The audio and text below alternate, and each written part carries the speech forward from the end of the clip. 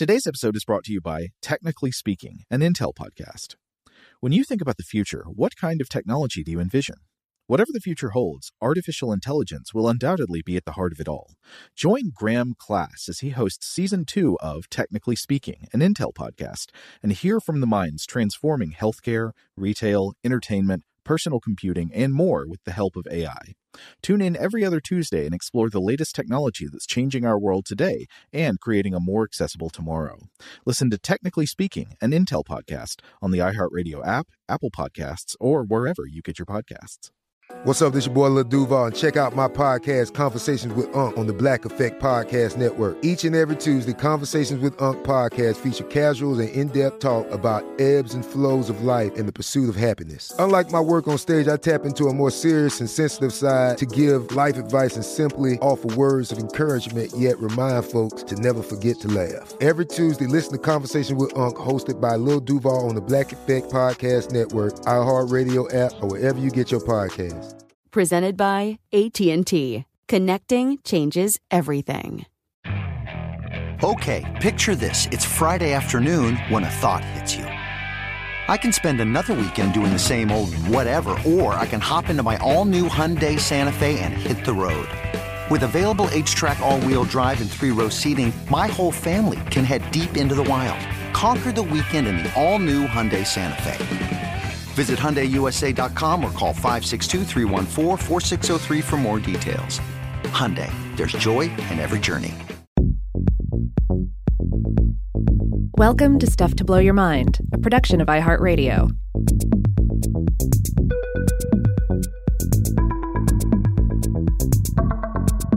Hey, welcome to Weird House Cinema. This is Rob Lamb. And this is Joe McCormick. And hey, this is the 100th film selection on Weird House Cinema. And we're marking the occasion by finally entering a new century, a new millennium of film. We are going to be talking about our most recent film yet, the 22-year-old Jason X. Now, it's Friday the 13th on the day this episode releases, and of course, it being our 100th episode. I feel like these facts were significant, Rob, in your suggestion of Jason X for today's episode, but I think it's an excellent choice. Not so much because I think it's like a great movie or one that I am going to tell people they must go out and see, like I would say about Inframan or Ship of Monsters or some of the other ones we've looked at that are just, you know, you just want to share that joy with the world. It's not really in that category, but I think it will be fantastic fun to talk about. And I also think it's a great choice because it's a movie with a literal 3-word plot summary. What's the elevator pitch on Jason X? Well, it's Jason in space, right? It is. Known character in previously unexplored setting. Very Dracula Goes West. Yeah. I mean, it's looking back on it, it's easy to think this was a no-brainer. Of course, Jason goes into space. But another thing about this movie is that not only does the character known to us by the point this movie came out go to a new location, the character is himself changed by the journey because this is the movie where Jason becomes a cyborg. One of the taglines featuring on posters for Jason X was "Evil gets an upgrade." Yeah. It's, I mean, there's so much fun in this movie because it is like a character from one genre stepping into another genre, bringing all of his own tropes with him, but then also encountering all the tropes of the genre that he is stepping into. So it's just, there's so many ideas. Like, you can imagine that the writing process and the brainstorming process for this was pretty rich with ideas. It's a 10-car pileup of genre cliches. Mm-hmm. Now, I thought, Rob, you found the link to Roger Ebert's half-star review of this film. It was not even a whole star for him. And I thought it might be good by referencing some of the things he says about this. He begins by quoting a line of dialogue from the film, which is, "This sucks on so many levels." In the movie, literally referring to a hull pressure breach in a spaceship where characters are at the risk of being sucked out into the void. But Ebert goes on to say, quote, "Rare for a movie to so frankly describe itself, Jason X sucks on the levels of storytelling, character development, suspense, special effects, originality, punctuation, neatness, and aptness of thought. Only its title works." Now, I think that's maybe a little overly harsh, but I mean, I want to recognize that my appreciation for this movie is an appreciation that is tempered by the context of my relationship with the rest of these movies and my knowledge of horror cliches. I'm not going to like defend Jason X deeply on its own terms or say, well, no, it's actually good.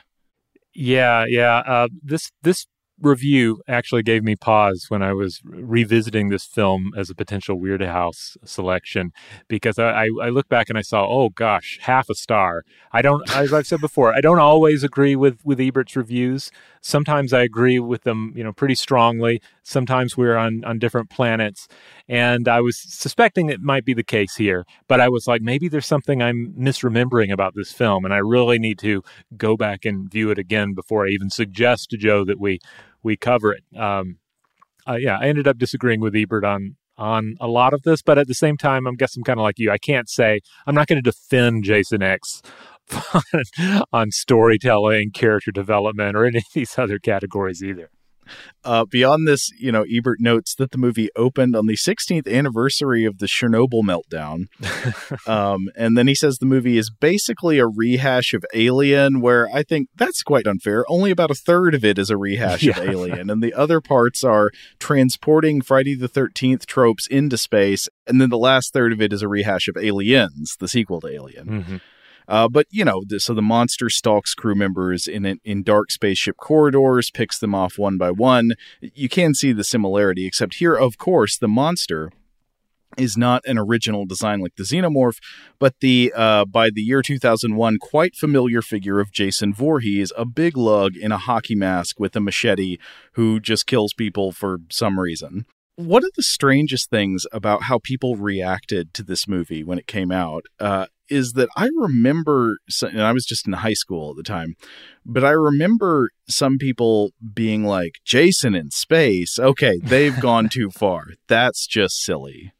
Like as if there were an important core of realism and seriousness that the Friday the 13th franchise had maintained up until this point, only to cast it aside by going full Ed Wood and allowing an undead revenant to board a rocket ship. I would say not only is this premise untrue, I think sending Jason into space and turning him into a nanobot cyborg actually elevates the series in a whole. And I want to sort of explain how I mean that in a roundabout way. But first, I want to acknowledge, as we did in our previous episode on Jason Takes Manhattan, so this is our second film in the Friday the 13th franchise we've covered.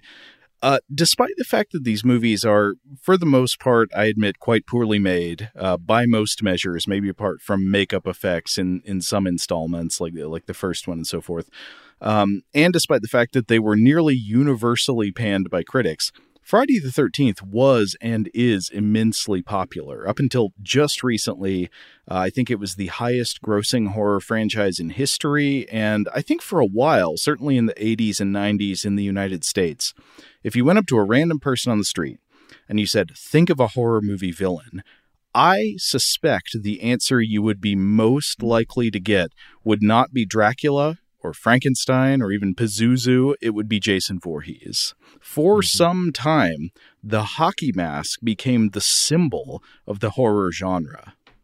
Which is crazy, right? If you're approaching this from a sports standpoint, right? Yeah, totally. I mean, it's kind of weird that such a thing ended up in these movies to begin with. I mean, this is just a piece of sports equipment. Yeah. So a film critic like Roger Ebert or any number of others might think of the Friday the 13th movies as uninteresting, predictable, or formulaic, kind of mindlessly violent and puerile, just generally ranking low in, artistic innovation and stuff compared to a lot of other great spooky horror movies that do much better on those counts. And in fact, I have no way to disagree with them. But something about these movies kept audiences coming back. And as I think I also said in the Jason Takes Manhattan episode, I find the Friday the 13th movies and movies like them kind of psychologically revealing, like in the same way that it is revealing when people tell you about their dreams. It's like you're peeling back some membrane that usually kind of filters your thoughts for maturity and tastefulness before you share them with other people. And instead, you're just looking straight into the filmmaker's id. Now, when it comes to the predictable or formulaic nature of these movies, you can chart a history where the series does sort of keep trying new things in a way. Like in parts 2 through 4, those are all, in a way, just pretty much the same. Jason is a mad slasher who attacks a house full of misbehaving 18 to 20-somethings. Then that kind of gets played out. They start switching up the formula. In part 5, there is a twist where it's not Jason at all, but it's a copycat killer. In part 6, they really switch things up by introducing the supernatural, because it's only in part 6 that Jason now is a reanimated corpse with powers that seem to include super strength, invulnerability, and teleportation. In part 7, they switch it up again. This is the one where they have Jason face off against a final girl with the power of telekinesis. So it's kind of Jason versus Carrie. That one's kind great. That one's pretty fun, yeah. Part 8, which is the one we previously covered on the show, they try to switch it up by changing the location. So this is Jason Takes Manhattan, a movie that is mostly about a boat. They should have called it Jason Takes Boat. But then he has a few brief scenes in Vancouver, and there's one where they actually shot it in Times Square. Also a lot of fun. Yes, and another piece of context outside of the fictional movie canon, sort of the real world context, is that up until about part 7, the series was a money printing machine. You know, you could make a movie on the cheap for like $2 or $3 million and then make $20 million in ticket sales.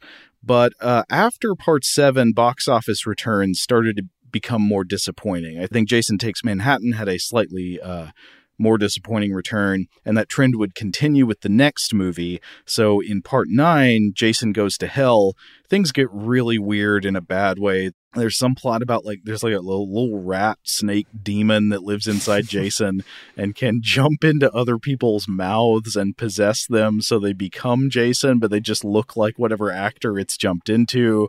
But like many people, I find Jason Goes to Hell just unwatchable, excruciatingly gross, unpleasant, hideous visuals, awful music, not really much redeeming at all, except for some brief but excellent weird vibes from the actor Stephen Williams, who plays a bounty hunter on the trail of Jason Voorhees, which is a hilarious concept to begin with.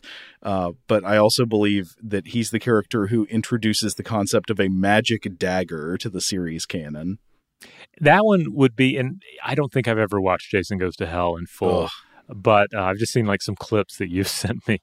But this one seems to be a case where the title really works. Like Jason Goes to Hell, that sounds like a bold new direction. That sounds like Jason is venturing into the underworld, into the afterlife.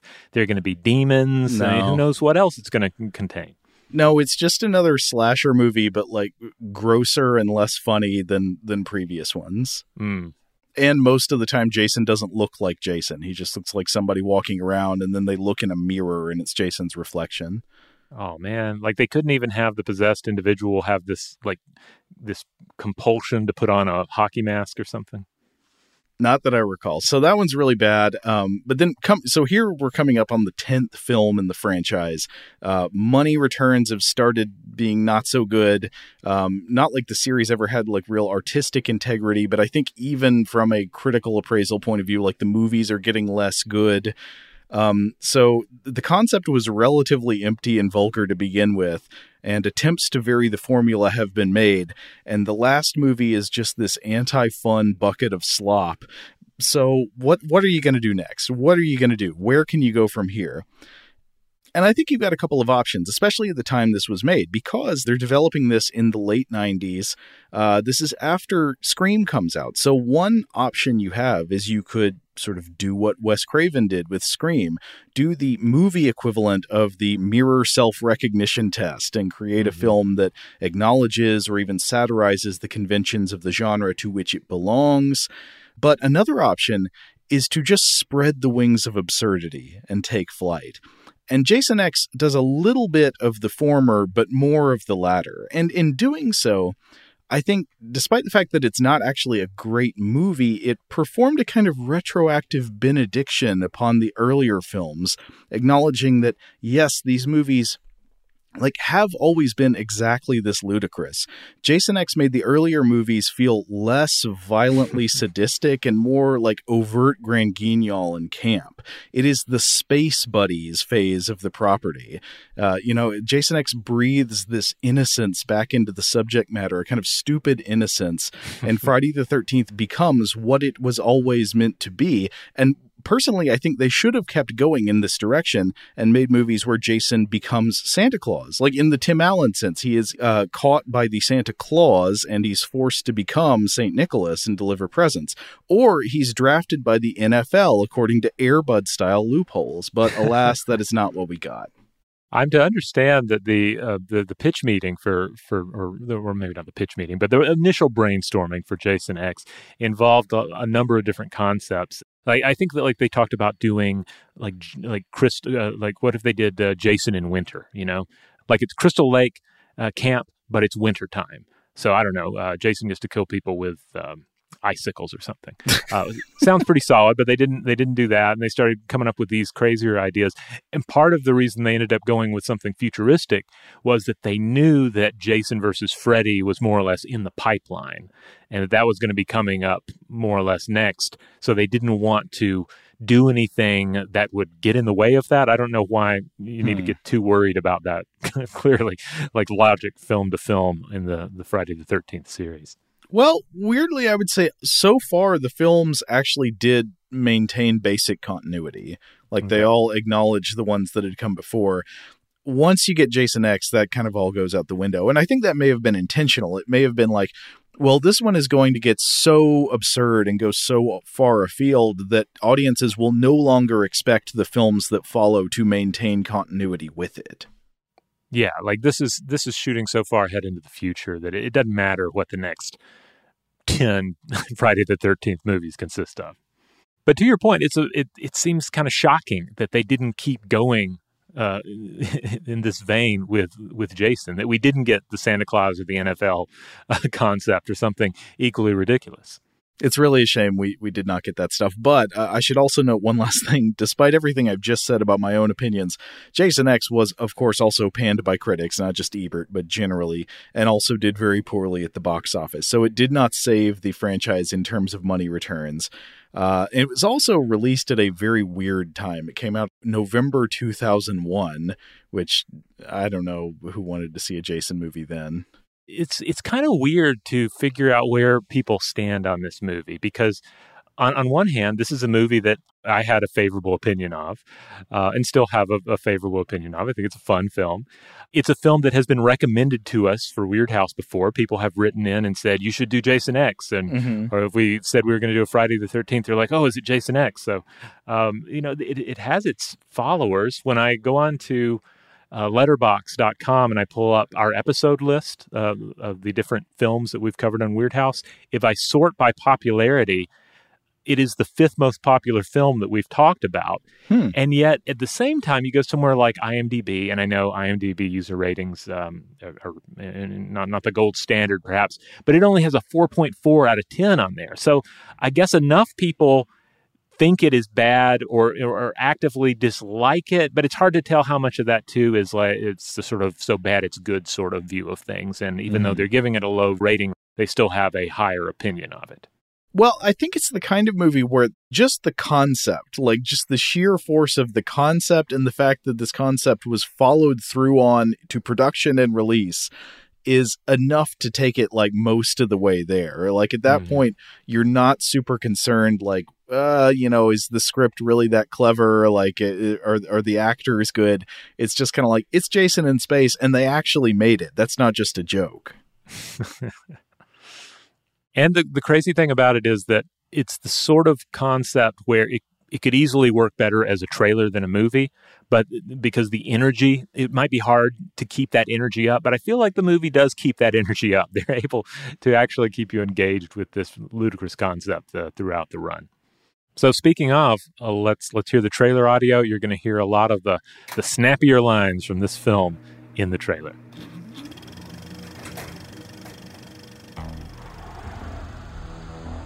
In the year 2455, on a routine training mission, a team of students is about to discover a life form frozen in time. Wow. They're on their way back. Prepare for docking and power up the lab. You brought him on board? Everything's under control, ma'am.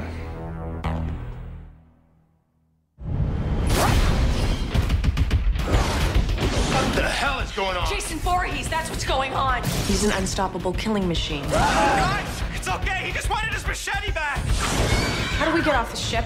I don't know. Look, we're gonna be all right. What, are you high? Uh-oh. He's here. You have got to get them out of there. Hey, Slappy. I think we're finally okay. What the hell is that? You've got to be kidding me. Oh, wow. He's been modified. Oh, you think? You guys might want to run.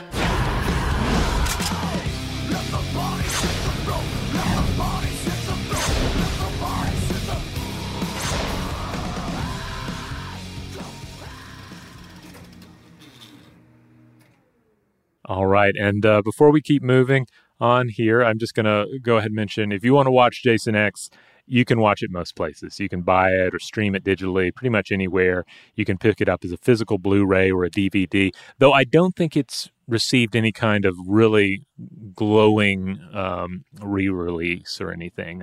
To my knowledge, there haven't been any really crazy special editions of this film. Maybe I'm wrong, and maybe in the future we'll get something like that.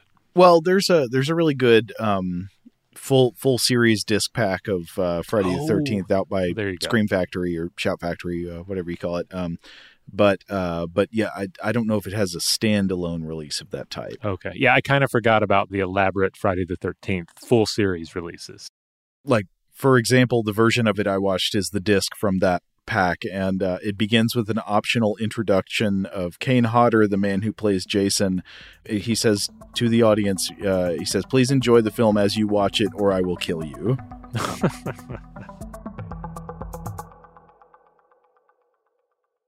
Shout out to Astapro for sponsoring this episode and providing us with free samples. Rob, as the local host with allergies here, they sent you some of their nasal spray to treat your allergies. What was your experience like? Yeah, that's right. I always wrestle with the pollen a bit when it rolls in during the spring, so they sent me the little nasal spray. I tried out the product, and yeah, it sure did help me get on top of my symptoms for the day.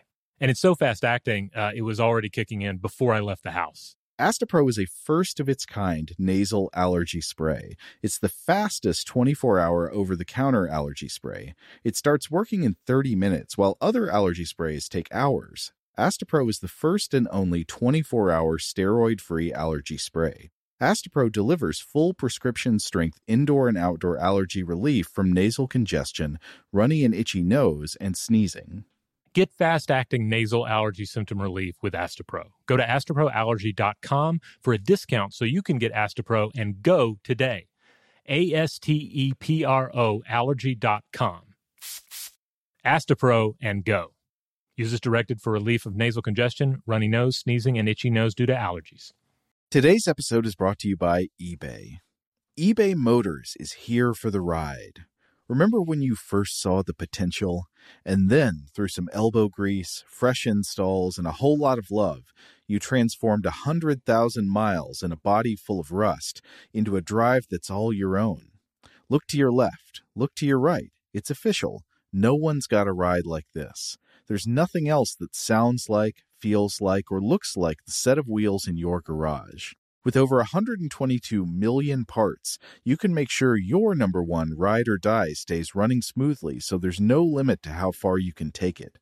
Brake kits, turbochargers, engines, exhaust kits, roof racks, LED headlights, bumpers, whatever your baby needs, eBay Motors has it. And with eBay Guaranteed Fit, it's guaranteed to fit your ride the first time, every time, or your money back. Plus, at these prices, well, you're burning rubber, not cash. Keep your ride or die alive at ebaymotors.com. Eligible items only. Exclusions apply. Today's episode is brought to you by Visible. If you haven't heard of Visible, now you have. They're the wireless carrier that's making wireless visible. It's in the name. Get a one-line plan with unlimited 5G data powered by Verizon, just $25 a month, every month, taxes and fees included. Having a one-line plan means you only need you to save. No estranged roommates, exes, cousins twice removed, or AI-powered humanoid robots needed. And because $25 a month really means $25 a month, you can call, text, stream, whatever, as much as you want without worrying about getting dinged at the end of the month. No hidden fees, no surprises. No, really. It's like the old saying goes, you can't judge a book by its cover, but you can judge a company by its name. So spread the word. Tell all your friends there's a wireless company out there with transparency in their name, and they're called Visible. Start saving on wireless today at Visible.com. Monthly rate on the Visible plan for data management practices and additional terms, visit Visible.com. Well, shall we get into the people involved in this film? All right. So at the top of the list here, we have the director, James Isaac. James Isaac lived 1960 through 2012. As a special effects guy, Isaac's work goes all the way back to 1983's Return of the Jedi, on which he was a creature effects technician. He followed that up with helping to make The Gremlins in 1984 as part of the Creature crew, and subsequent special effects credits include 1985's Enemy Mine, 1987's House 2, The Second Story, 1990's Look Who's Talking 2, 1995's Virtuosity, and David Cronenberg's Existence in 1999. Okay. Here's the Cronenberg connection. We'll come back to that a couple times as we move down the cast list. But Virtuosity, isn't that the one that had, what's his name? It had Australian man. Russell Crowe. Russell Crowe strutting while staying alive plays on the soundtrack. Yeah, he's like a 3D printed, blue-blooded super clone of all the serial killers ever, and Denzel Washington has to hunt him or something. I think I watched it on TV many years ago. Well, like you say, though, Isaac worked on Existence, but this wasn't the only time he worked with Cronenberg. He did creature effects on The Fly in '86, and he was project supervisor on his 1991 film Naked Lunch. Other special effects credits include '89's Deep Star 6, directed by Sean S. Cunningham, who was the original Friday the 13th director and a producer on Jason X. That was one of those 1989 underwater peril or horror movies that we've talked about on the show before. That is the one that I mainly recall for a scene where Miguel Ferrer jumps into an escape pod to get out of the deep sea base and then does rapid explosive decompression. Oh, yeah. Yeah. I watched this one on an airplane at one point, and I don't remember.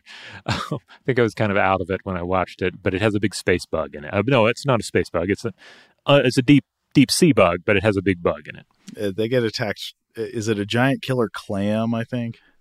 Do they? Is there a giant clam? Something like that. It's all kind of a dream to me. Okay. It is some sort of killer mollusk from the depths. And Isaac also worked on 1990's Arachnophobia.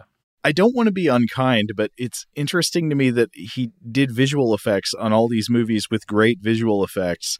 And apart from like one special effect that is very good and widely acknowledged as very good, I feel like the effects in Jason X are not great. And part of that may be, there's obviously the digital problem, which Ebert was very vocal about.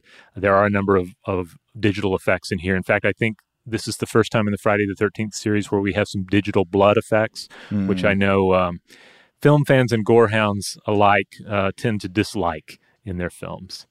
I would not consider myself a gorehound, but I do not enjoy that nonetheless. Yeah.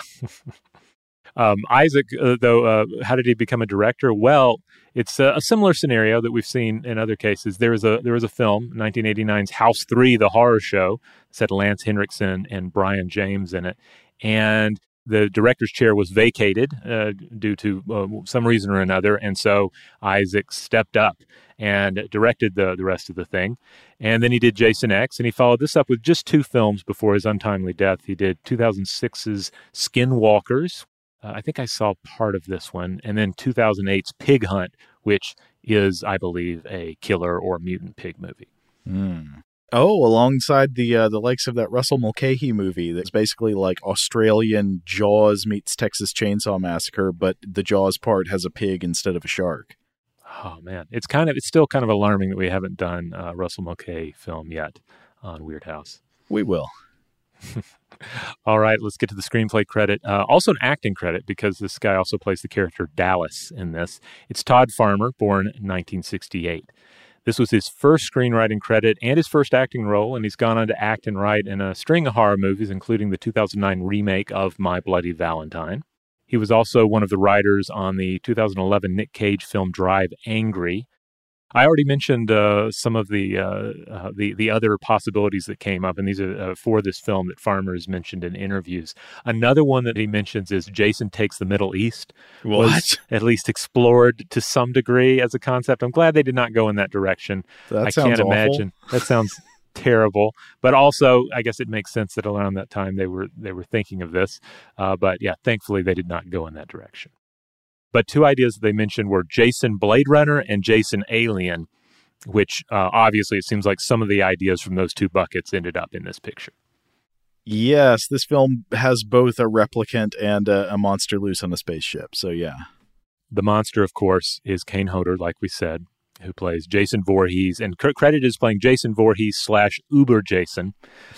This is Cyber Jason that we get. I mean, he's in the trailer. You know what's going to happen. He's going to be upgraded into some sort of half-mechanical cybernetic Superman killer.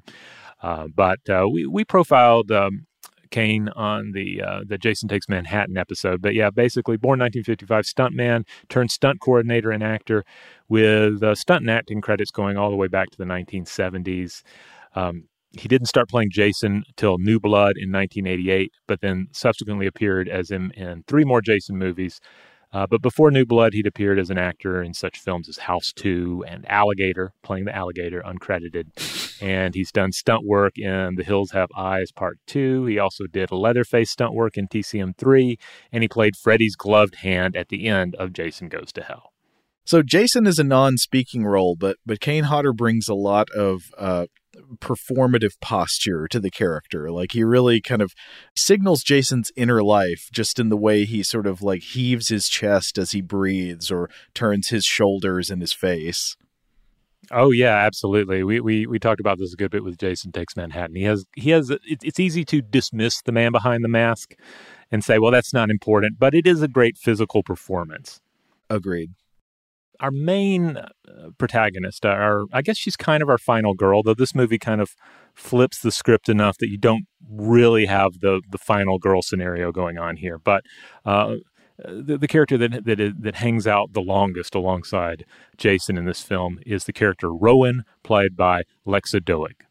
Yeah, she's kind of different than the standard Friday the 13th final girl, in that she's not like the smart, well-behaved youth among a bunch of party people. She instead is from literally a different century.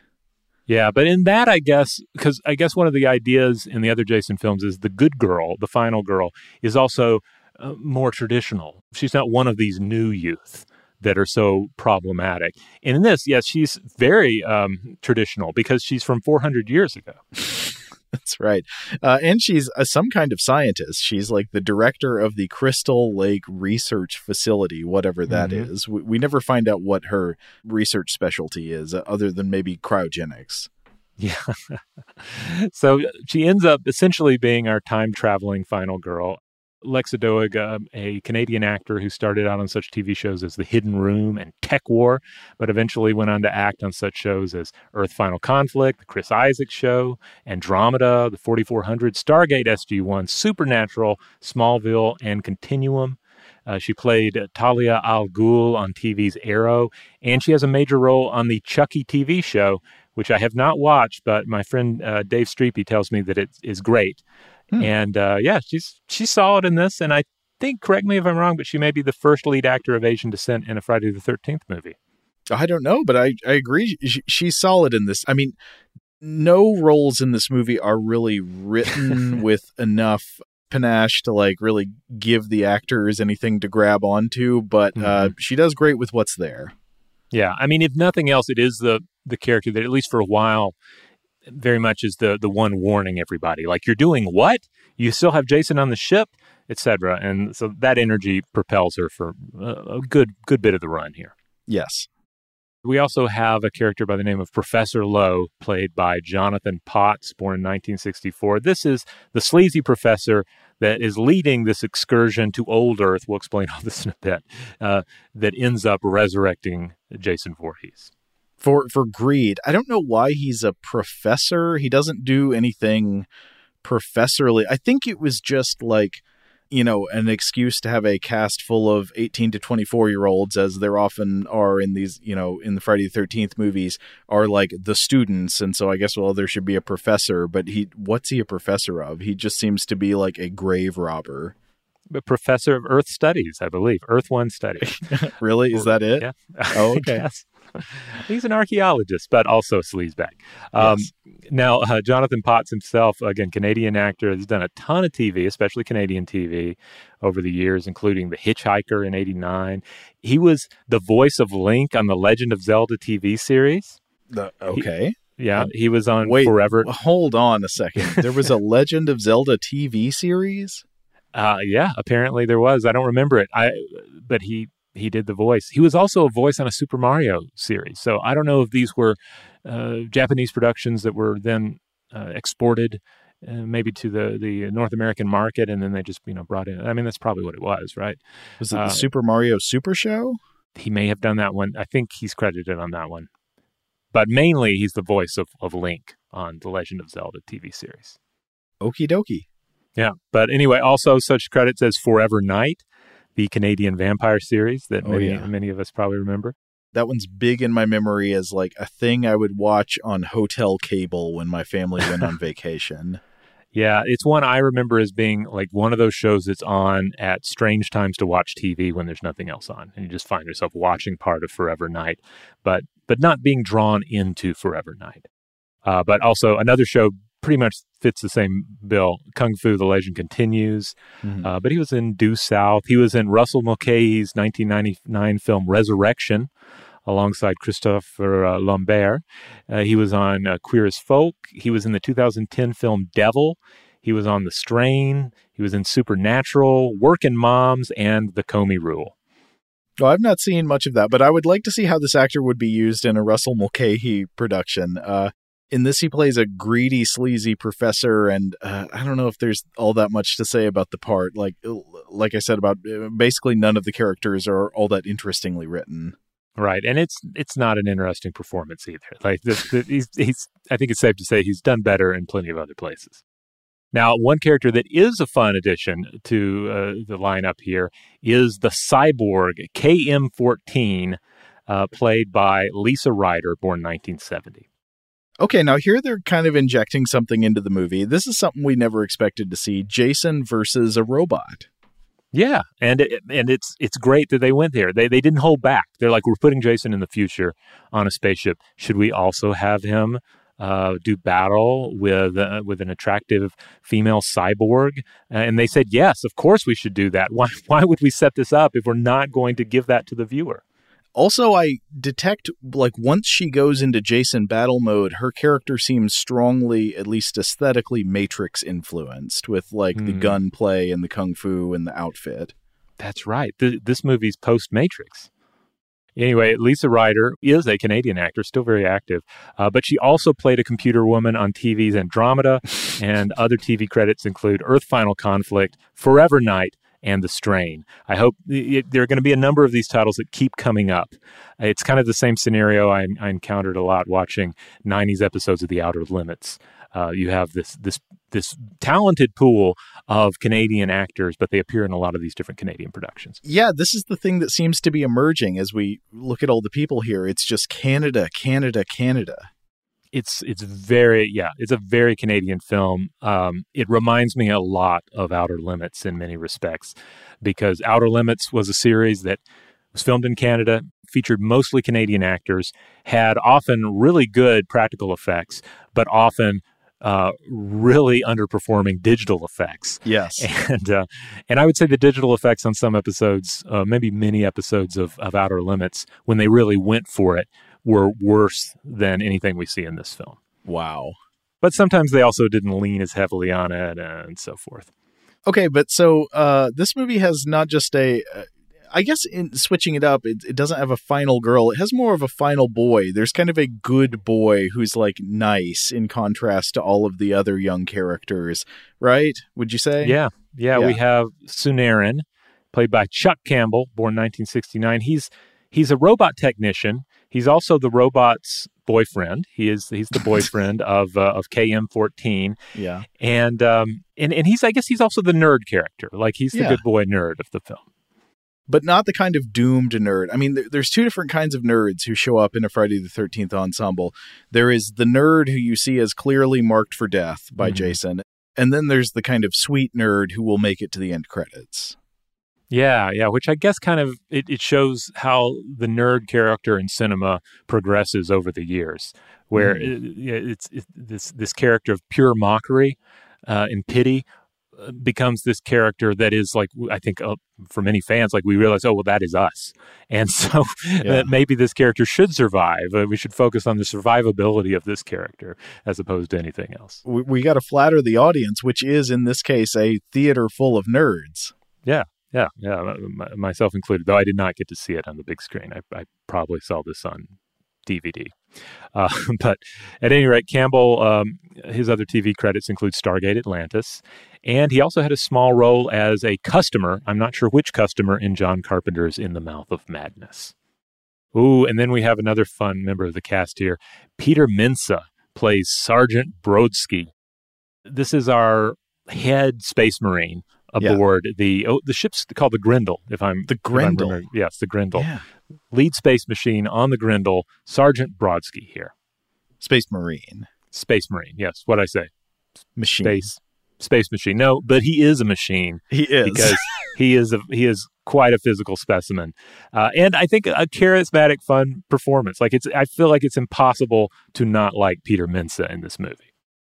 I agree, totally. Once again, there's not a lot to this character on the page, like basically for all the characters, but Peter Mensah brings a lot to the role. He's just very charming, and delivers even lines that would be cringy off the lips of another actor with a good sense of fun.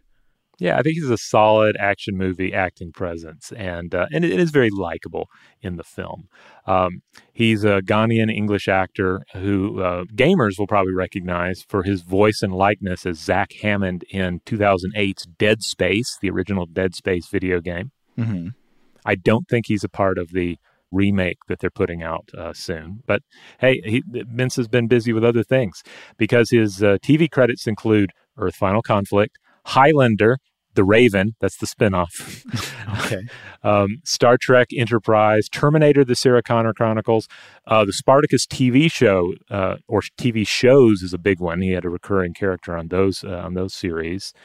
Let's see, he was on True Blood, Sleepy Hollow, The Agents of S.H.I.E.L.D. On the film front, he was in 2000's Bruiser, the George Romero film. Oh, and a lot of people will remember him from 2006's 300, in which he played the Persian messenger who gets kicked down a well. This is, of course, the famous This Is Sparta scene. Oh, bummer. How dare you kick Peter Mensah down in a well? Sparta sucks. Maybe they felt bad about it, and that's why they brought him back for 300 Rise of an Empire, a movie that I watched like a minute of in an airplane once. Oh, but he was also in 2008's The Incredible Hulk, 2009's Avatar. He was in The Scorpion King, Book of Lost Souls from 2018, Ooh. And Snake Eyes from 2021. So he's been a very busy man over the years. He's got a great moment where the sleazy professor is trying to talk him into taking Jason alive. And, he keeps offering him increasing sums of money. And then at one point he seems to acquiesce to like, okay, yeah, give me $500,000 and we'll take Jason alive. And then he walks away to his grunts and says to them, okay, professor wants me to take him alive. So, after you blast him to pieces, put one in his leg. So it looks like we tried. Yeah, he's just a good character. He has good moral fiber. And correct me if I'm wrong on this, because your knowledge of the Jason movies far surpasses my own. But I feel like this character, the sergeant here, is unlike anything Jason's gone up against before. Like, this is a strong, physically capable and trained guy that he has to combat. Yeah, basically. Well, I mean, so do I want to discuss the details of Jason Goes to Hell? So Jason Goes to Hell begins with Jason like getting blown up by a, I don't know, military brigade, SWAT team or something. Okay. They like blow him to pieces, and then they take the pieces to a coroner's office, I think, and then the coroner like starts looking at his heart and then eats it and then becomes Jason. This is what I recall happening. So, I mean, he has faced real force before, but I think only in that instance.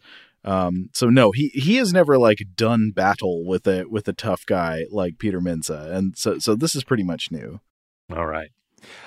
There's another character in this, Gecko. Is Gecko a Space Marine as well? I don't remember.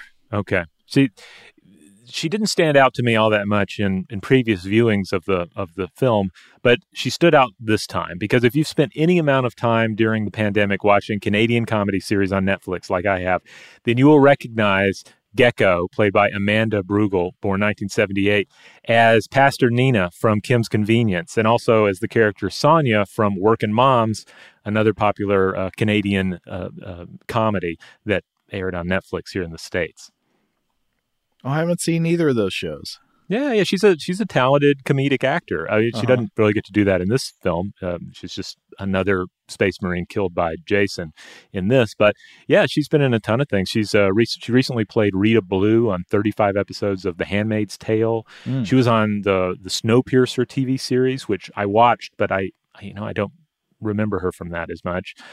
She was on Orphan Black, and on the movie front, she was in Suicide Squad, and she's going to be in Brandon Cronenberg's upcoming Infinity Pool, among others.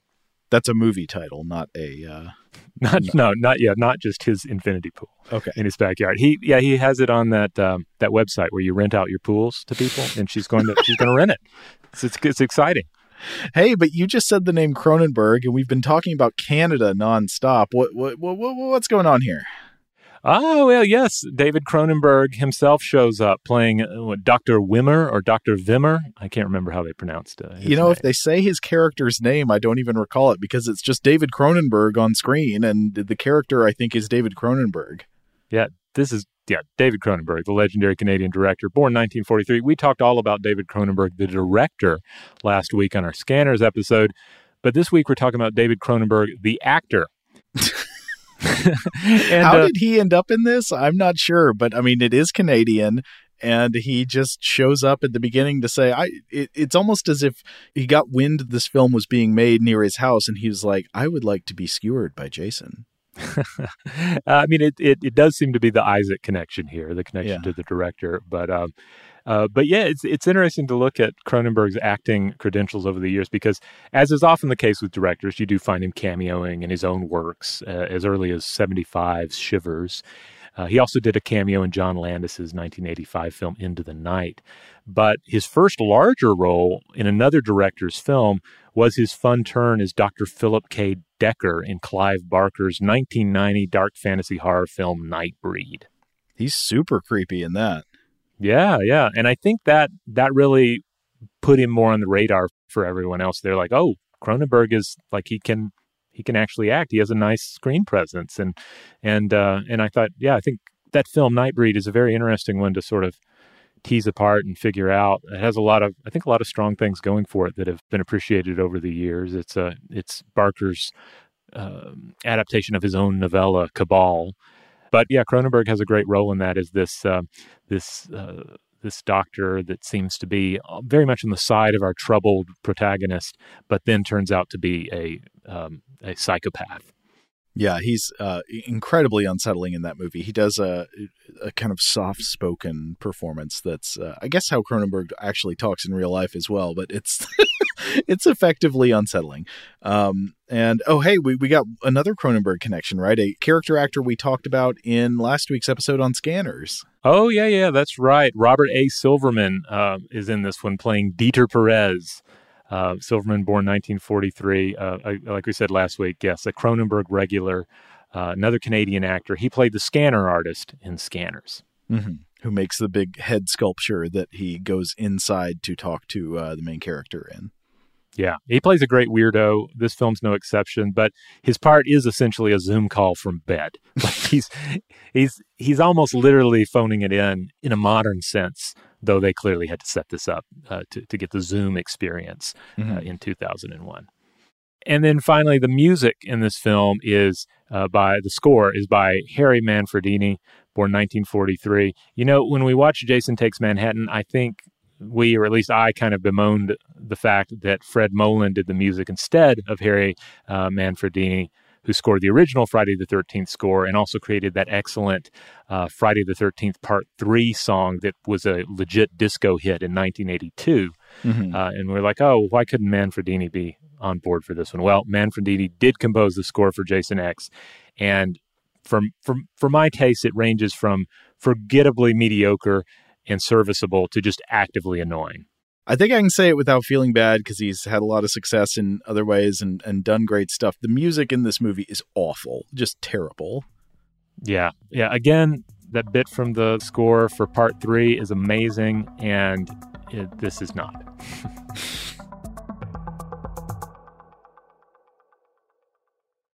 Today's episode is brought to you by eBay. eBay Motors is here for the ride. Remember when you first saw the potential?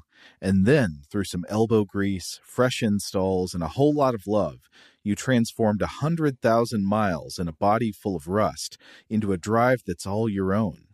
Look to your left. Look to your right. It's official. No one's got a ride like this. There's nothing else that sounds like, feels like, or looks like the set of wheels in your garage. With over 122 million parts, you can make sure your number one ride or die stays running smoothly, so there's no limit to how far you can take it. Brake kits, turbochargers, engines, exhaust kits, roof racks, LED headlights, bumpers, whatever your baby needs, eBay Motors has it. And with eBay Guaranteed Fit, it's guaranteed to fit your ride the first time, every time, or your money back. Plus, at these prices, well, you're burning rubber, not cash. Keep your ride or die alive at ebaymotors.com. Eligible items only. Exclusions apply. Today's episode is brought to you by Visible. If you haven't heard of Visible, now you have. They're the wireless carrier that's making wireless visible. It's in the name. Get a one-line plan with unlimited 5G data powered by Verizon, just $25 a month, every month, taxes and fees included. Having a one-line plan means you only need you to save. No estranged roommates, exes, cousins twice removed, or AI-powered humanoid robots needed.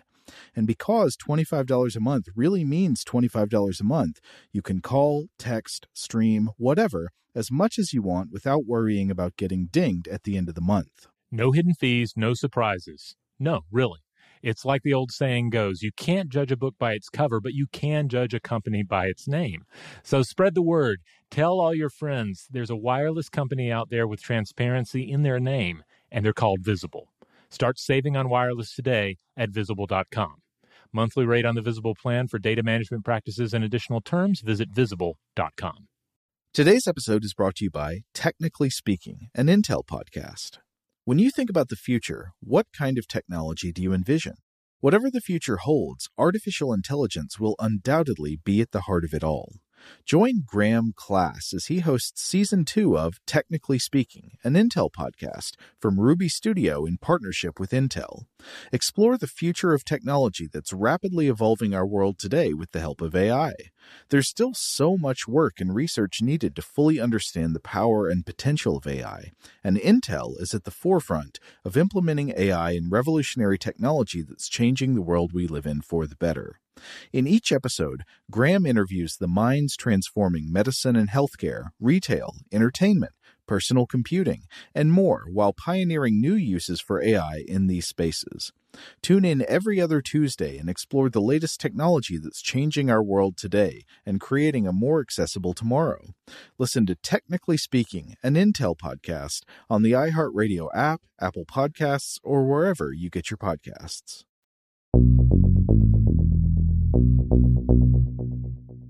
Okay, you ready to talk about the plot? Let's do it. Because it's a Friday the 13th movie, same thing came up in Jason Takes Manhattan. We're not going to do every scene in this movie. A lot of it is formulaic slasher stuff, but we're going to talk about the setup and then some broad themes and interesting things that stick out. So the opening credits play over what seems to be a vision of Dante's Inferno. They're suggesting some kind of demonic cavern deep in the earth. It's full of spires and mountains, gloomy clouds and castle ramparts, and everything is dark and dank and bursting with fire. And this is a particular kind of murky, ugly 2001 CGI, a look that I very much associate with horror movies and video games of the early to mid 2000s. Think of CGI environments where everything's kind of muddled and muddy and hard to see, and the dominant colors are like brown and orange, and there are mottled texture mats over everything, mottled like MOTTLED. And so I think of like Silent Hill or Resident Evil 4. Do you know what I mean with these animated textures? Yeah, definitely on the Silent Hill front. I spent a lot of time in the Silent Hill game, so I know exactly what you're talking about.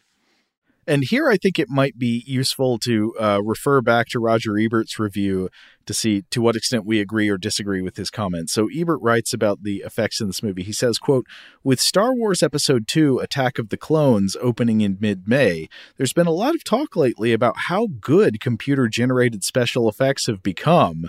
I was like, what citation needed? But then I remember people used to talk about the Star Wars prequels this way. I mean, no, I'm not trying to knock on the Star Wars prequels again. They have their detractors and their defenders, and their pluses and minuses to them.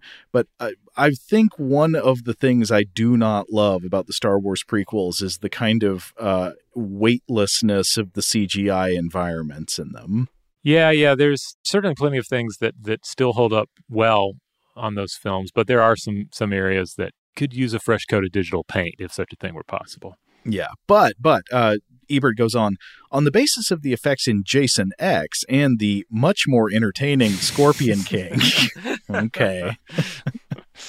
We could also chat about how bad they are getting, referring to computer-generated effects. Perhaps audiences do not require realistic illusions, but simply the illusion of realistic illusions. Shabby special effects can have their own charm.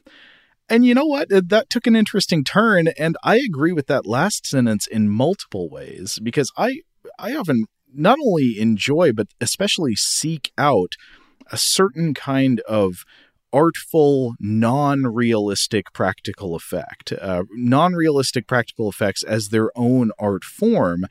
And I think you can appreciate them in the same way you would appreciate like the design of a theater set. So if you go to see a play with good sets, usually the set is not going to conform to strict realism. It's not like tricking you into thinking that that's a real tree.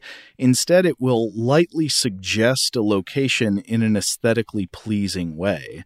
And non-realistic special effects in movies can be pleasing even if you wouldn't mistake them for like real footage of whatever phenomenon they're attempting to suggest. The effects in Jason X have a totally different kind of charm. They're certainly not realistic looking exactly. I mean, they're those, 2001 era CGI effects. There's one notable exception that looks pretty convincing. They are definitely not beautiful, again, except for maybe one exception in a perverse way.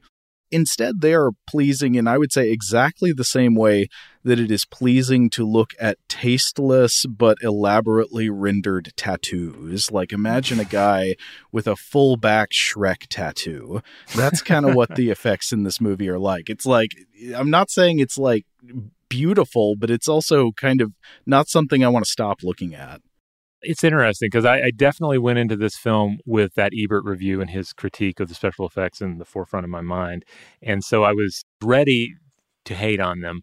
But for the most part, I did not have that experience with them. I think part of it, and I very much agree with Ebert's general take on effects here.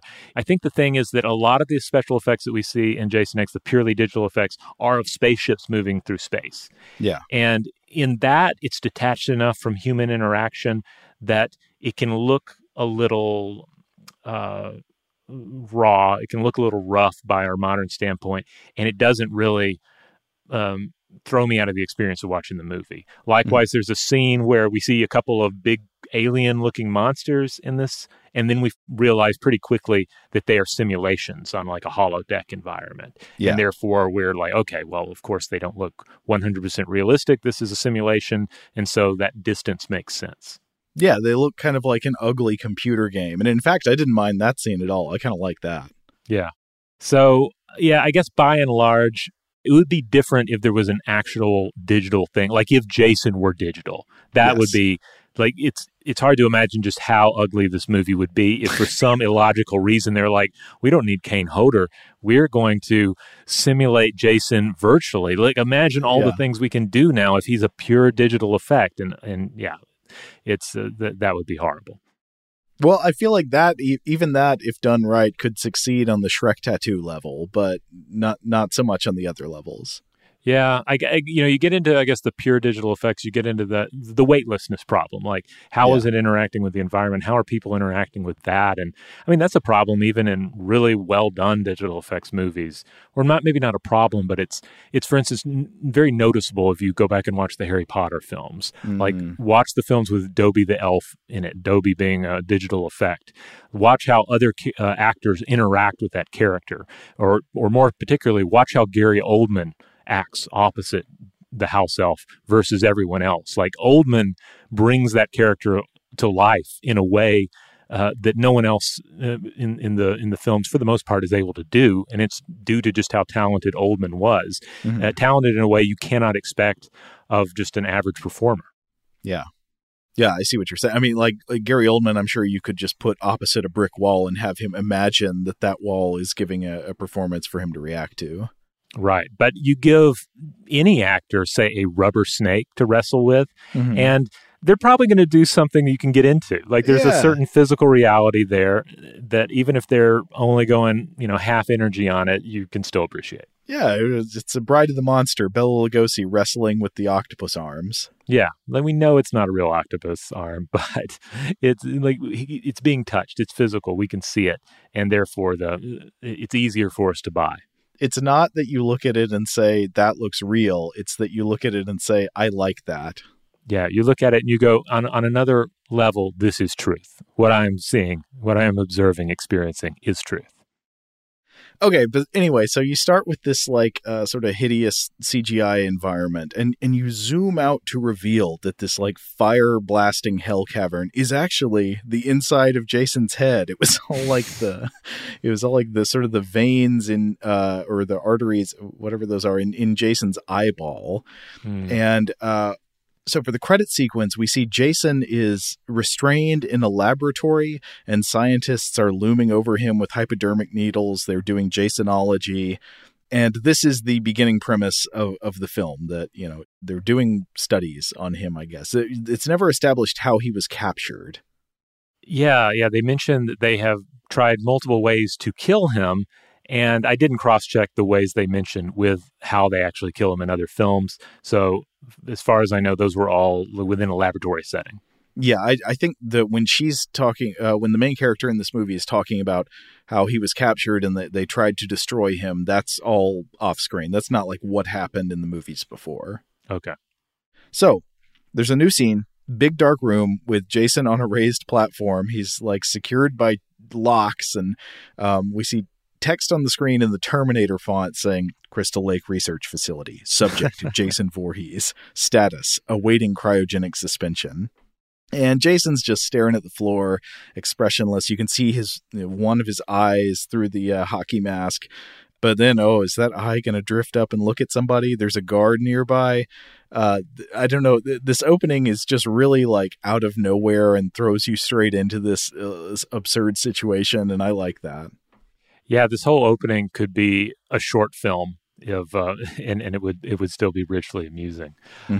I get a big kick out of a research facility being established at Crystal Lake to properly study the localized phenomenon that is Jason Voorhees. Yeah. It's kind of like if they established the Elm Street Sleep Studies Lab or the Haddonfield Gunshot Survivability Workshop, Yeah, yes. It's a good concept. So we see Jason there, like his eye locks on the bumbling guard and then kind of squints. Like he's like, I'm going to get you. And the guard gets creeped out and throws a blanket over Jason. And then next thing, here comes David Cronenberg. I mean, just here he is. He's walking down a corridor, a shiny corridor with a platoon of military dudes. And a lady pops into frame. This is Dr. Rowan. Her last name, according to Wikipedia, is LaFontaine. They just call her Rowan in the movie. But Dr. Rowan LaFontaine, this is Lexa Doig. And she asks David Cronenberg, hey, what are you doing? He says he's going to take the specimen. And she says, wait, you can't do that. The cryostasis facility isn't ready yet. And David Cronenberg is like, well, we're not going to freeze him. I want him soft. I'm taking him to Scranton, which was a real laugh out loud moment for us. I think he says to the Scranton facility. So what's at the Scranton facility? Well, they are going to study Jason Voorhees' regeneration ability. Think of all the medical advances we could unlock if we turn regular sick people into Jason Voorheeses. Now, there's a whole movie concept they just leave right there on the table. Yep. Now, Rowan objects to this because this would involve, I guess, just taking Jason down the highway in a truck or something. And she says, moving him over open country. Or she asks, are you willing to risk the deaths of innocent civilians for your research? And David says, yes. But he assures her, he's like, look, don't worry about it. I've got a bunch of unnamed military grunts with me, so it's impossible for anything to go wrong. Yeah, he's like, don't worry about it. He's already not your problem anymore. Yeah, I'm surrounded by extras. How could you imagine something bad could happen? So anyway, David Cronenberg and all his buddies go in to get the meat. And they go into the big room. There's the figure covered in a blanket, just like Jason was when we saw him last. But, reveal, they pull the blanket off, and it's the guard, not Jason. Jason jumps up out of nowhere. He massacres all the military dudes. He throws a spear through David Cronenberg's stomach. Rowan observes this carnage, and then there's a chase, and she cleverly tricks Jason into the cryogenic freezing chamber, which, by the way, she just said was not ready yet, so I don't know when it got ready. But she tricks him in there, slams the door on him, and initiates the freezing sequence. So she won, right? Movie over? Yeah, like I say, if they'd ended it right here, this would have been a pretty fun little Jason Gets Frozen short film. But nope, Jason takes his machete and stabs through the wall of the freezer. And so he kind of pokes her with the machete, and she's like, and falls over injured. But then the cold air or the freezer gas starts gushing out of the chamber through the machete hole into the room. And then another door locks to contain the leak. So Jason gets frozen, and then Rowan gets frozen as well. They're both frozen. And then seemingly the whole facility is just abandoned for the duration of life on Earth. Yeah, nobody ever checks to see what happened in there. Because we cut to hundreds of years later, and we get a copy of the opening scene in Aliens. Deep salvage team pries into the facility to check it out. Except it's not a deep salvage team. It's a professor and a group of college students and a robot or cyborg named KM. And so they come in looking around at everything, and they're consulting the robot. KM has information on everything. So they're like, what's this? They're consulting her about the make and model of the cryogenic freezer in the room. And I noticed continuity error because she says that this freezer was manufactured in the year 2010. But later in the movie, they say that the movie is taking place. It's in the year 2455.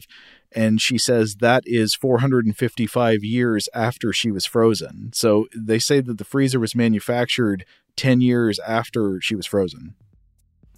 Okay, well, yeah, that's wrong. I'm disappointed that Jason X didn't do its math better here.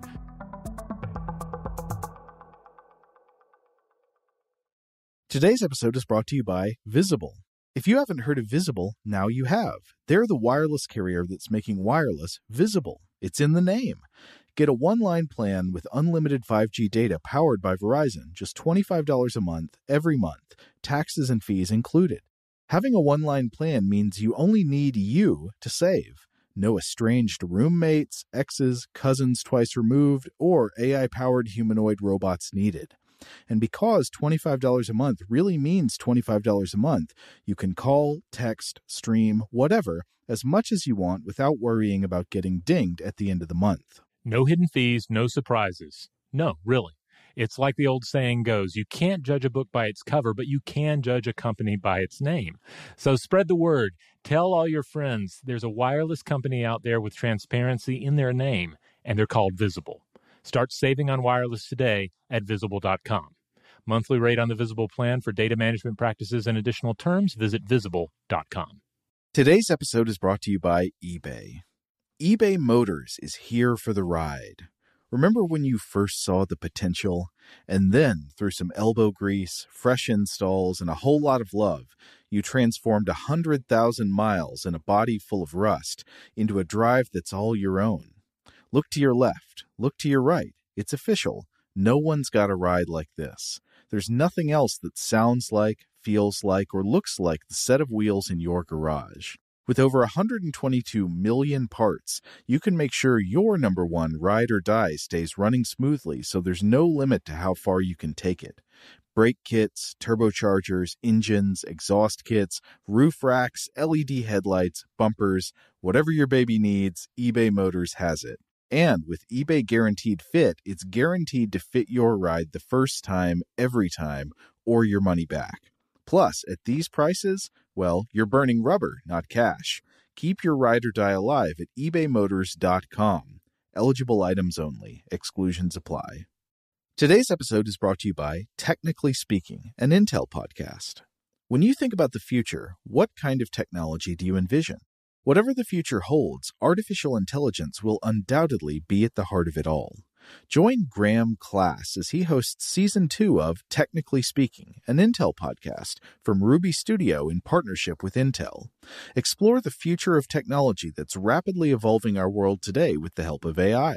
There's still so much work and research needed to fully understand the power and potential of AI, and Intel is at the forefront of implementing AI in revolutionary technology that's changing the world we live in for the better. In each episode, Graham interviews the minds transforming medicine and healthcare, retail, entertainment, personal computing, and more while pioneering new uses for AI in these spaces.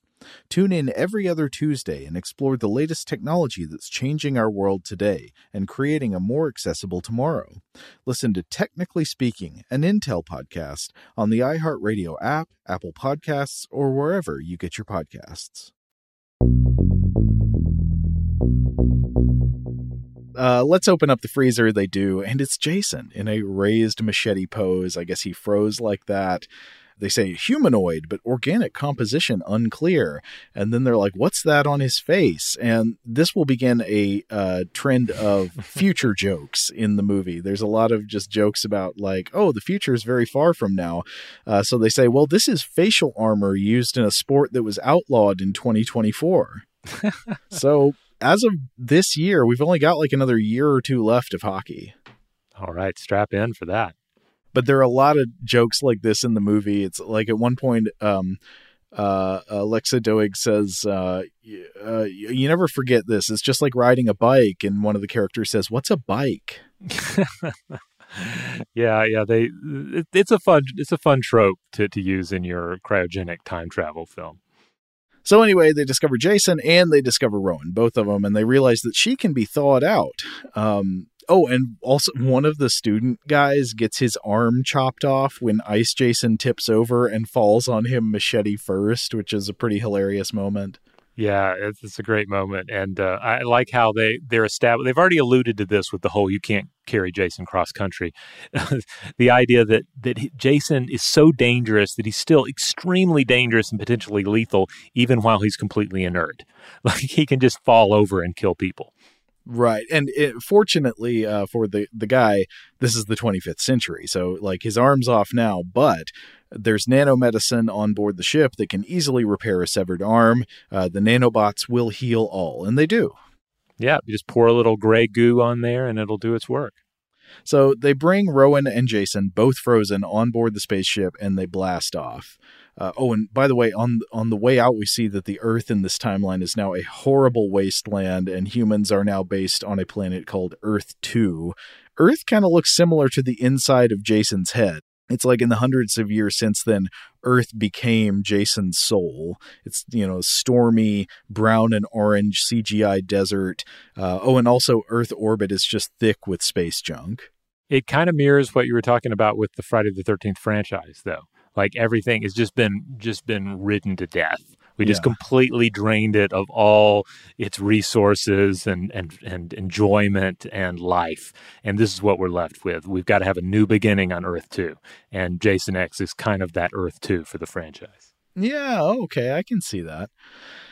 So anyway, there's a bunch of cliche-ridden chatter from the various characters who we meet as the students and the frozen people come back on the ship. And you got the three sort of buckets of characters. Like, it's not just the students. You have the space college students who are, your standard Friday the 13th type characters. But then you also have space truckers and space marines. Yeah, and I guess the space truckers, they're like the spacing guild of this world, this universe. They control movement between the worlds. They've got a monopoly on it. You got the space marines. They've got to protect the Earth 2 interest when you go to the lawless world of Earth 1. And then, the space college students, it's the college that's paying for this whole thing. This is a journey of exploration. This Jason retrieval was done with grant money. Yeah. Part of the Earth 1 studies program.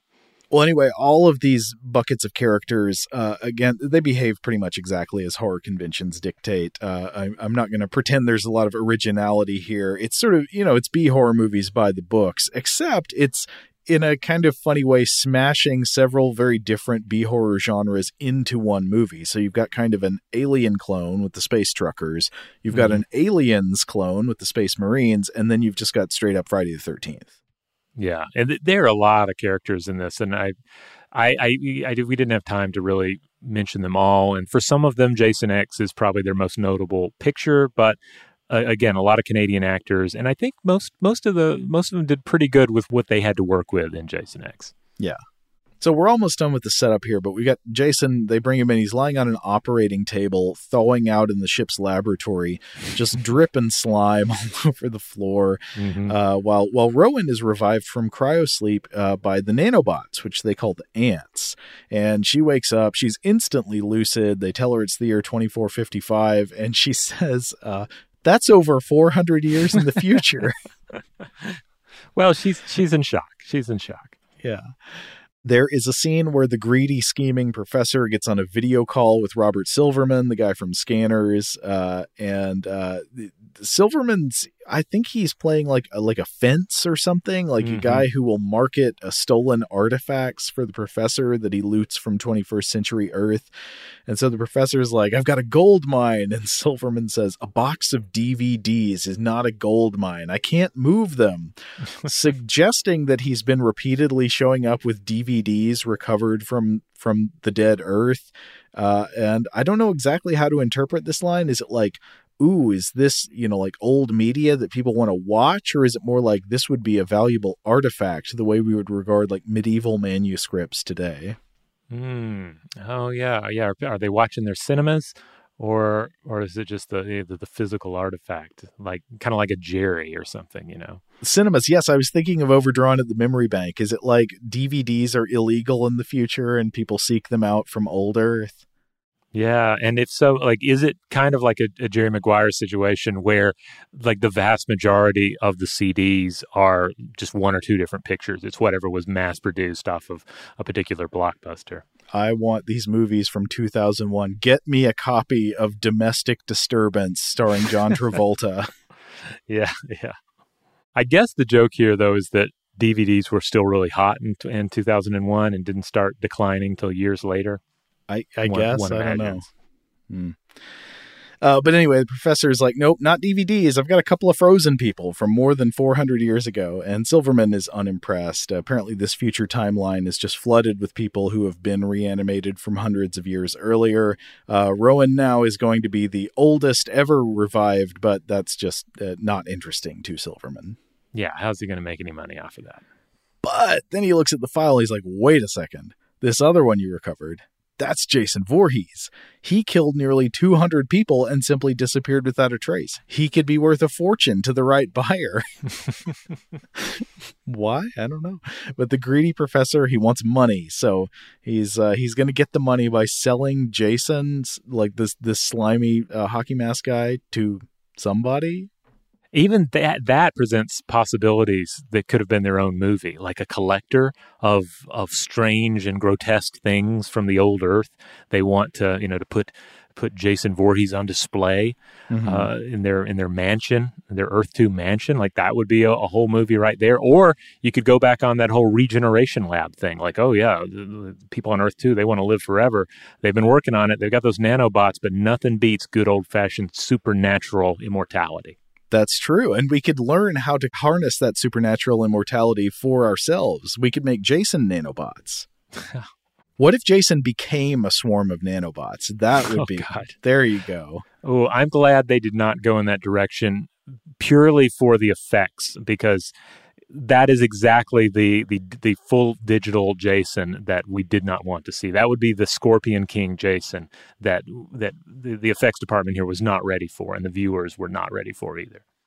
Okay, here I think we're just going to skip more lightly over some of the other things that happen in the film. But one thing we got to discuss is a particular gory special effect, because while the effects in Jason X are not generally considered a highlight of the series, not generally considered all that great, there is one notable exception. The first space youth that Jason kills after waking up, this is a scene that even Roger Ebert seems impressed by, and this is the frozen face scene. Yeah, this is a quality kill, to be sure. And I think we probably referenced this one in our Stuff to Blow Your Mind episode on freezing and shattering organic materials. But basically what happens here, it's like when Jason first wakes up, he grabs a lady and he like shoves her face into liquid nitrogen and then smashes her head like an ice cube. Yeah, it's gross and effective, but also not too bloody by virtue of all the blood being frozen. Right. Yes. It's cuboid instead of liquidy. Yeah. Yeah. And new territory for Jason, trying new things. Right after that, there is what I thought is actually a genuinely quite funny moment where Jason goes to the tray next to the operating table in this lab where he's thawing out. And you see, I guess you think he's looking at like scalpels or whatever. And then he picks up a surgical machete. Yeah. Okay. Next thing. The level of self-awareness of this movie. So Jason X is not a fully self-aware parody like, the Scream movies or Cabin in the Woods or something, where the characters would openly talk about the tropes and acknowledge them and sort of critique them. But it is the first movie in the Friday the 13th series that has partial elements of this kind. And this did come out after Scream went mainstream with these observations about horror movies. For example, the sort of implied punitive morality of many slasher movies where characters seem to be punished for trivial sins like premarital sex or drug use. And this is openly discussed by characters in Scream. But then in Jason X, we see this knowledge kind of incorporated as a knowing parody. Like you see Jason become, there are cuts where he's like enraged and powered up for violence when characters break one of these slasher rules of conduct, when they like drink or engage in brutally cringy sex scenes. Awful. Mm-hmm.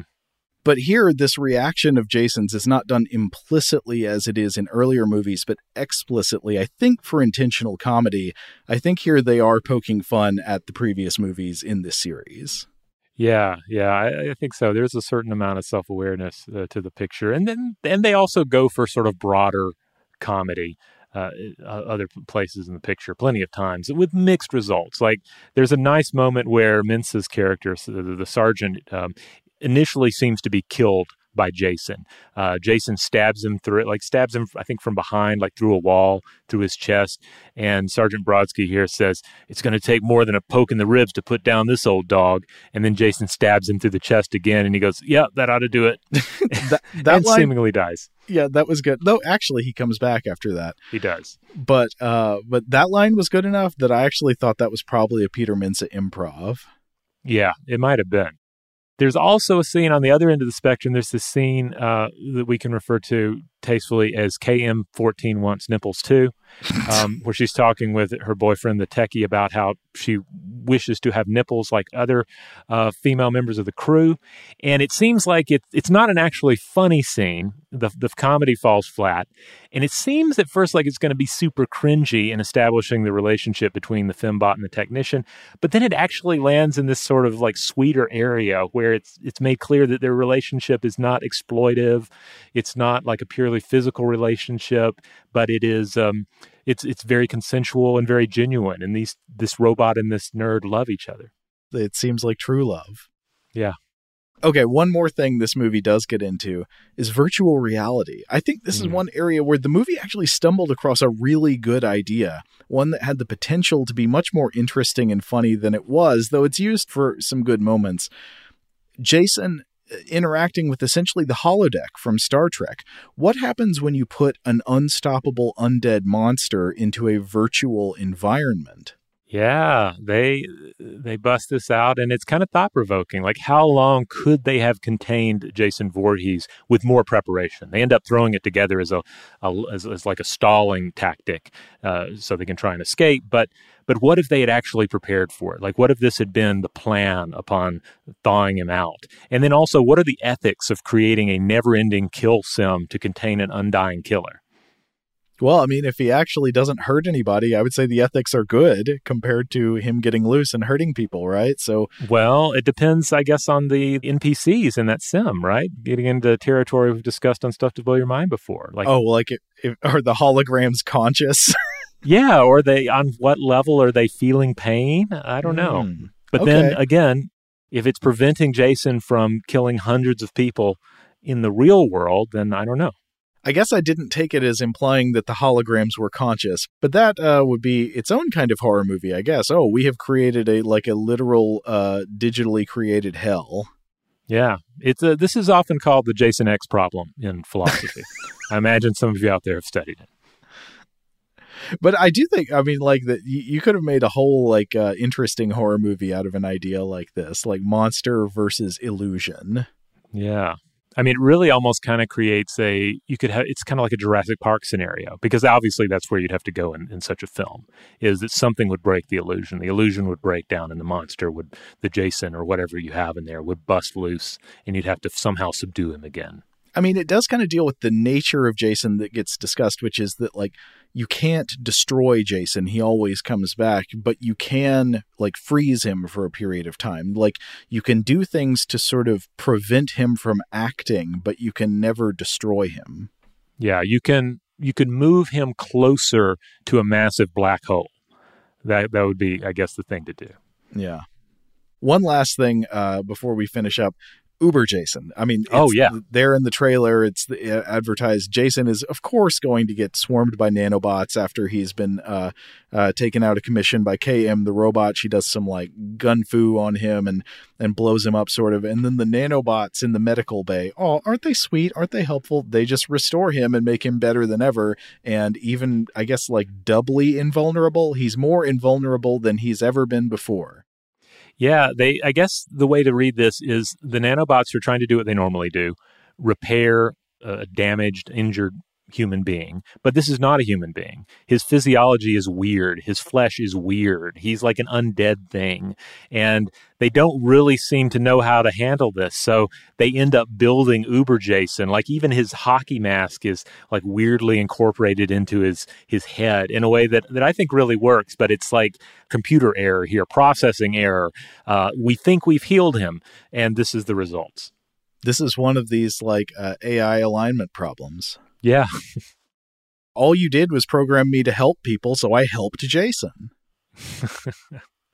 So, yeah, the basic structure of the film, ends up being Jason thaws out, rampages, is killed. Nanobots restore him to Uber Jason form, and then battles everyone again. And finally, we get down to the survivors making a break for it. And we also get this great scene where Jason is flying through space at the essentially the escape pod. But then here comes Mensa, here comes Sergeant Brodsky, and essentially like suplexes Jason Voorhees through the atmosphere of Earth 2, and they seemingly burn up as they fall through the atmosphere to this new world. And then they appear as a shooting star going through the night sky. And we see like some camp counselors on Earth 2 being like, oh, wow, it's beautiful. Let's go over, check it out. Yeah. So we're left with this weird, I think it totally works. It's a nice moment at the end where it's like Earth 2 was a new start.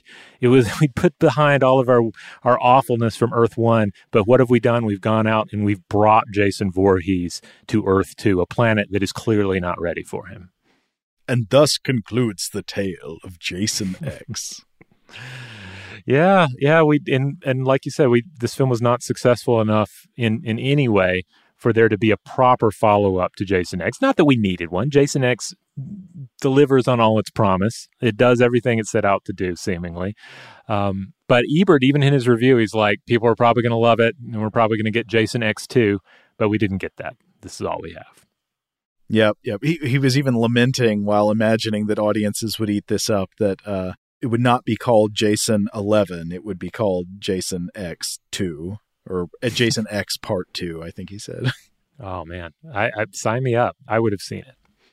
I mean, it's kind of like the counterintuitive ordering of like the Rambo movies. Doesn't it go like First Blood Part 2, Rambo, then Rambo 3, then Rambo?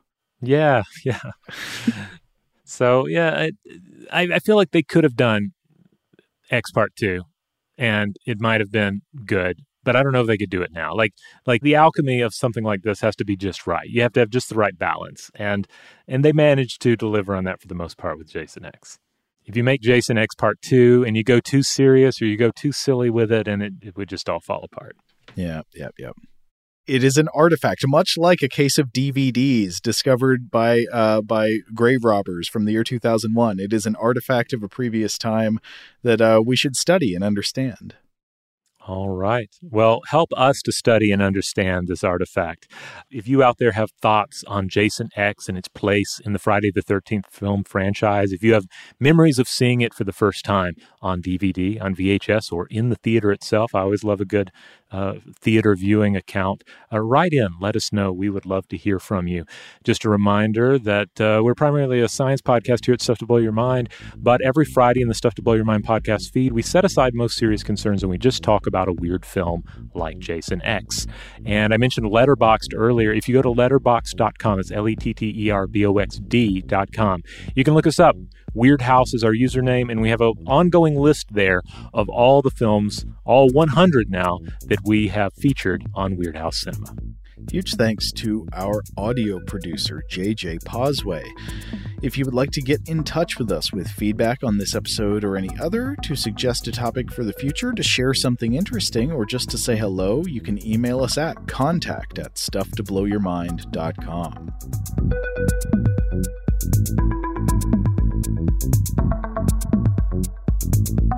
Stuff to Blow Your Mind is a production of iHeartRadio.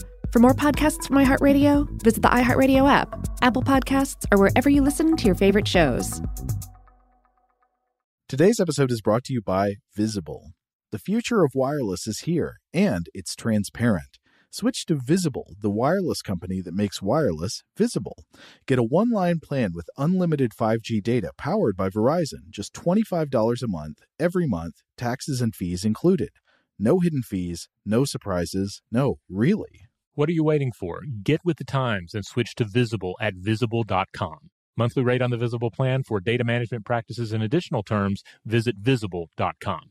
Are you looking for the perfect move-in ready home this spring season? Now's the time to buy at Fisher Homes. For a limited time only, enjoy below-market interest rates starting at 5.375% APR, 6.139% APR. With these exclusive lower rates, you can save hundreds on a move-in ready home and start enjoying the benefits of home ownership even faster. Schedule your personal tour with one of our new home specialists at FisherHomes.com and make this spring the season you find your perfect home sweet home. Financing provided by Victory Mortgage, LLC, NMLS 461249, Equal Housing Lender. The wait is almost over. Get ready for the 2024 NFL season as the full schedule is announced. Bring it on. Every rivalry, every rematch, every rookie debut, every game revealed. The 2024 NFL schedule release, presented by Verizon, coming in May. Live on NFL Network, ESPN2, and streaming on NFL Plus. Terms and conditions apply to NFL Plus. Visit NFL.com/schedule release to learn more.